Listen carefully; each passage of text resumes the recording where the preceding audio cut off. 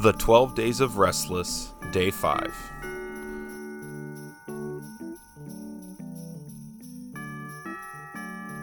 So shall we head back into the 12 Days of Restless? The 12 Days of Restless, we're back. The 12 Days of Restless, we are back. Here we go. So Pastor Michael, I am pretty excited for this day's bonus because of something that happened on Twitter. Oh boy. That I hope you haven't seen.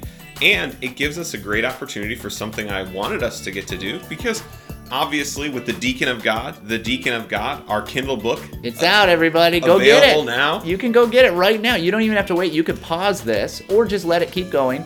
Open up a different app. Go onto your computer. Wherever you're listening to this, you can right now go and buy the book. Find it on Amazon on Kindle.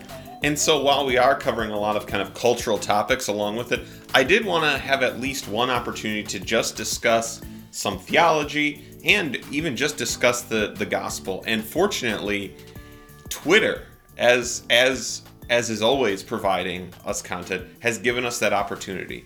And so, Pastor Michael, we are going to discuss a great Yoda tweet. We are going to discuss a Yoda tweet from the chief Yoda tweeter, who is Dr. Timothy Keller. Oh, see, now that you're saying this, I think I maybe saw this. Oh, okay. I thought maybe I hadn't, but now that you're saying it, I think okay. I maybe know which one this is. Well, that's okay. We still have this will still be great, even if I can't fully surprise you with it. So yesterday, as of this recording, Dr. Keller posted a tweet, and so first, I think we'll have you try and finish it. You don't have to finish it in a Yoda fashion, but tell me how you would finish this sentence. So, first half of the sentence, because I think this is basically normal. The heart of the gospel is the cross. Now, Pastor Michael, and what is the cross about? How would you finish that sentence? If you were going to tweet this out, we're doing some Yoda tweeting training for you as a pastor. Okay, Yoda tweeting. If I'm am I answering this as me, or am I answering this as Yoda? You got to answer this. This is you're gonna post this out because you're now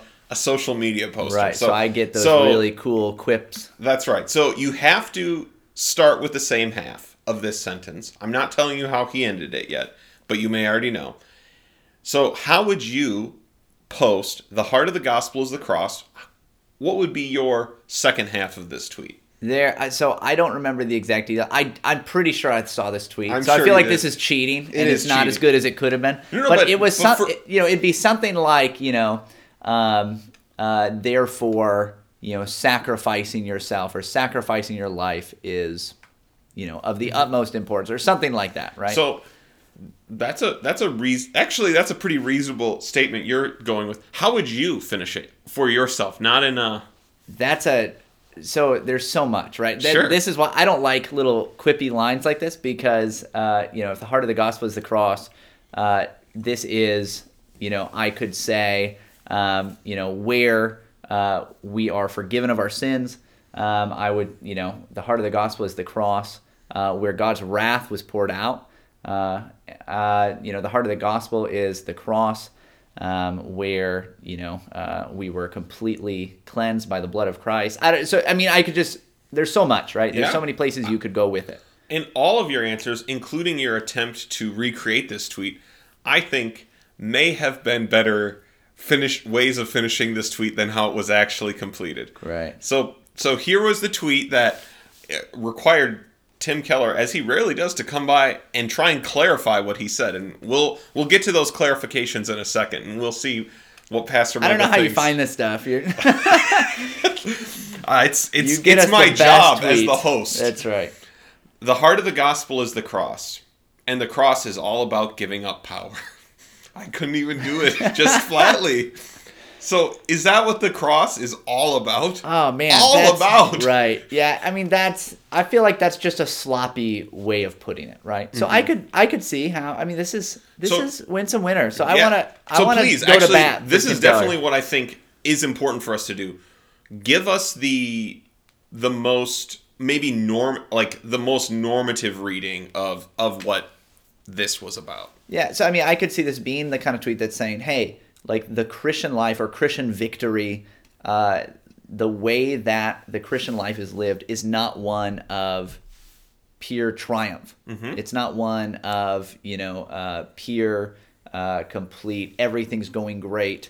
everything appears in a worldly way to be victory. However, the giving up of that power is actually the means of attaining victory, right? So this is the in order to follow after Christ, we too have to take up the cross. In order to save our lives, we actually have to lose them for His sake and for the sake of the gospel. So that's how it would read to me in like the kindest, nicest light. Right, and I think that is the kindest reading. You're working hard to read it that way. 1, 2. I think the biggest problem with that is when we're including the category of the gospel in that, because you are talking about which we'll come to in his explanation, a very scriptural and positive thing, which is following Christ's example. That is different than what this insertion of the heart of the gospel being the cross, right? And the cross then being all about an exemplary action is, even in this positive reading, is a problem.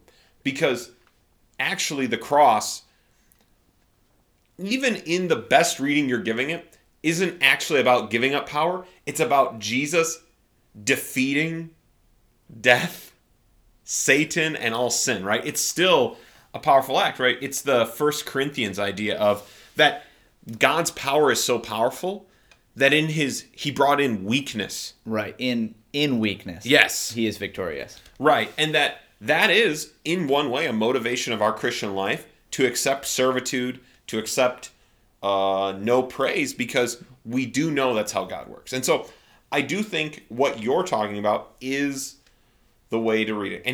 And I think here's the two ways our listeners are going to listen to this. There's either the person who's going to, with you, being Winsome Winter, they know it's Winsome Winter, and they are going to work to understand this in the most positive way. And I think that's okay and is a generally positive trait. I think the other way, a person who's perhaps more cynical, more... Unlike the Restless podcast. Unlike anyone on the Restless podcast, I think they're going to read this as what we might call the Mott and Bailey fallacy, which is where you make a kind of outrageous statement you can't defend, and then you couch it in language, you move it back to a place that is very, very defensible, right?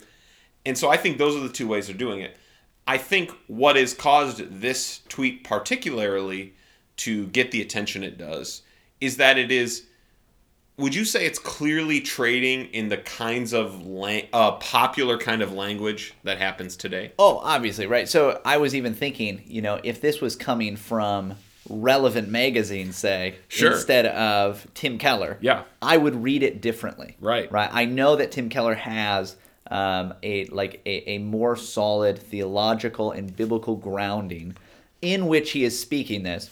Let's say no question about that, right? That even if you are the most cynical, when we level everyone out there, that is a mistake. I think this is a bad tweet. I'm with you, cynical person, but we can't make this the same as our friends at Relevant who, right, earlier in this beautiful 12 Days of Restless, we talked about they're saying the Bible's an idol now, right? Yeah. So we can't level this, right? But what is this? Yeah, you are going on. What is the kind of cultural discussion around this idea? Yeah, well, it's this, right? It's the idea that those who have, power, privilege, those who are wealthier, things like that, by necessity, need to be giving those things up to others, right? So it's, in other words, like all kinds of hierarchy in any way, economic, influence, things like that. That there's a certain way, and this isn't actually quite true.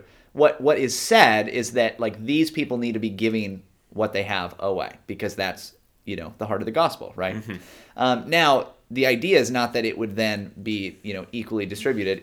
It's just that when they do that, they somehow gain more influence. They gain more appeal. That is the means by which you show yourself to be a person, right, of power, of status, is by saying, look at what I have. I should be giving away all this power. I should be using my voice for the voiceless, right? So like that kind of concept, a very like hardcore egalitarian principle, right. And right, or a even this is borderline into, I mean, Marxist language Yeah, as well, right. of that kind of level. Which is just common. It's just common language now, right? So I know you're not Yep. supposed to say that because it's like conspiracy theorists probably to say that anybody's a Marxist, even when they say they Right. are. But yeah, but I think it is fine to say that this language is just so common, it's just picked up on. And I think, again, part of the positive read of why would Tim Keller say this way is, I think we would read it in the same way you explained why Christianity Today is interviewing Joshua Harris. He is using that kind of language specifically because he wants to attract those kinds of people. Right, he's trying to reach a very specific demographic that he thinks will be in some way attracted to that kind of language. And I think again, the way this is phrased is a problem. So let's see what happened. Tim Keller goes to bed Sunday night after this Yoda tweet, and he wakes up today, and the internet wasn't as happy as he might Welcome have to Twitter. guessed. This is what happens. You got to be careful. So he said he starts with also see. Also, by the way, is he running this account? Does he? I mean, So we know he's been sick with cancer. We do pray for his recovery and his absolutely. family. And his Twitter says that he and his son run it. Okay. Generally, if his son generally tries to indicate if it's him, right? Okay. Or I think probably the times where he doesn't respond, it's probably just either sermon quotes, right? Things he said over time. yeah. And this could have been that, but maybe the amount of attention. It's like maybe, Dad, maybe you better get over here. Yeah. It's getting rough So, on the interwebs. He starts with also see Matthew 26:53, which we will open to in a second. The idea that Jesus refrained from using his power on the cross, and when he was born as a helpless babe, all to save us, I thought did not need much explanation. I may stand corrected. Thus, these 3 follow-up tweets. So, Matthew 26:53 is maybe what you expected the verse to be. Do you not think that I can appeal to my Father, and he will at once send more than 12 legions of angels, right? Where Christ is indicating, I have the power to conquer right now. I'm going to the cross willingly. And I'm not going to. So that's his first follow-up. We'll just do all 3, and then we can talk about them. Read this great essay by Warfield. Jesus did not give up his deity when he came to earth, but the powers and prerogatives of his deity. On Philippians 2, words cannot adequately paint the depth of his humiliation. This was that he, who is by nature in the form of God, in the full possession and use of the divine attributes and qualities, powers and prerogatives, and was willing to do so for us. B.B. Warfield. So, I think this is why his first follow-up is a almost complete change of subject, right? Jesus refrained from using power to save us, right? This is why this is a... Can you remind, what's the original tweet again? Yeah. The heart of the gospel is the cross, and the cross is all about giving up power. All about giving up power. Right, which even, I mean, when we read from Matthew 26, that's actually not what's happening at all, right? Jesus is saying, I have all power right now. I could do whatever I want right now, and I am choosing to be taken to the cross. Jesus is saying to people who are expecting earthly political power, I work differently. Not like that. And I have all authority, right? This is why this is also, when you make this about, when you ultimatize this kind of language, which this short kind of quippy thing is doing, you any Twitter moron like me can figure out there's something wrong, because Jesus rises from the dead. All authority, I have all authority in heaven and on earth, right? Jesus rises to the top of all hierarchies, right, to rule.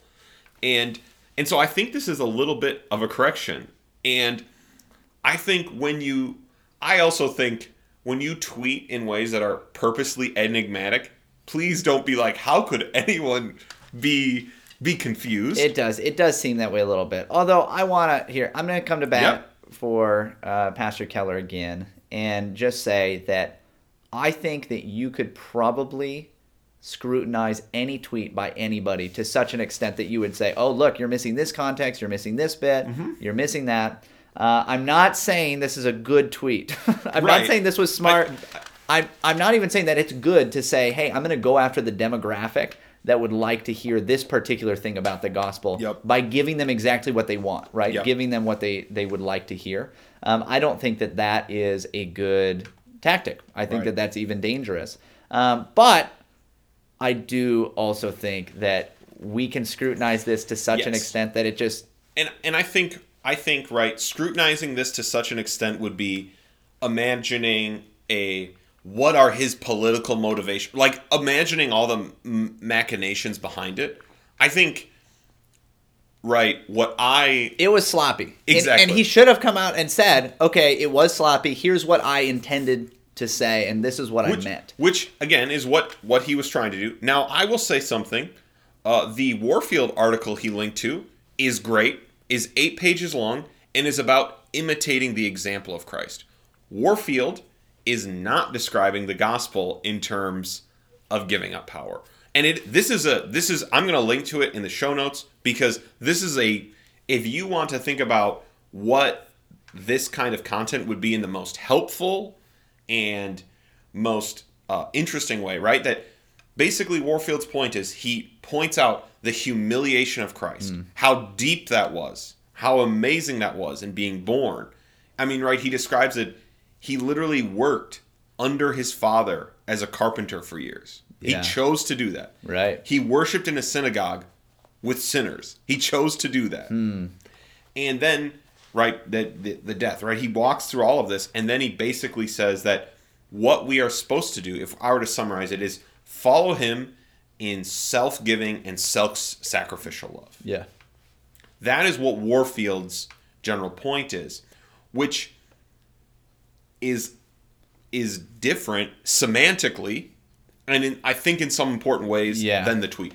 Right, so, categorically even, it is different than saying this is the gospel as opposed to this is the example that we have from the life of Christ. Right, and so, I mean, even let me just give you the very opening of this, that it was kind of one of the moments. This thing is, I could just sit down and read quotes of this for one of our bonuses. Probably a great thing to do this time of year. He says, it literally starts this way, as after he quotes Philippians 2, the great hymn about Christ there. He says, Christ our example. After Christ our Redeemer, no words can more deeply stir the heart of the Christian than these, right? So B.B. Warfield has said, do you know what I'm talking about? I'm not talking about Christ our Redeemer. Because I think B.B. Warfield would say the heart of the cross is Christ our Redeemer. I think that is what he would say. It's about what he was doing, what God was doing.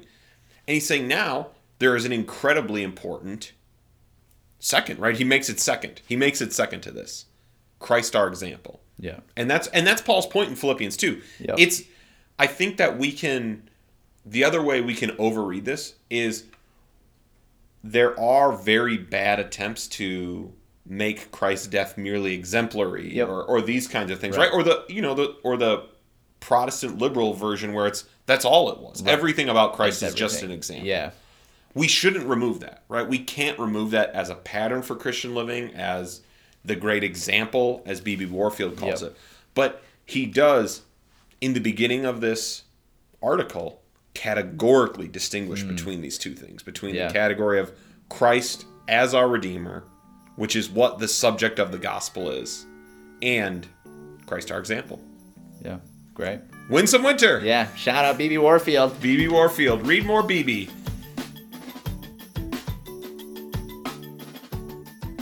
Join us tomorrow for even more Restless.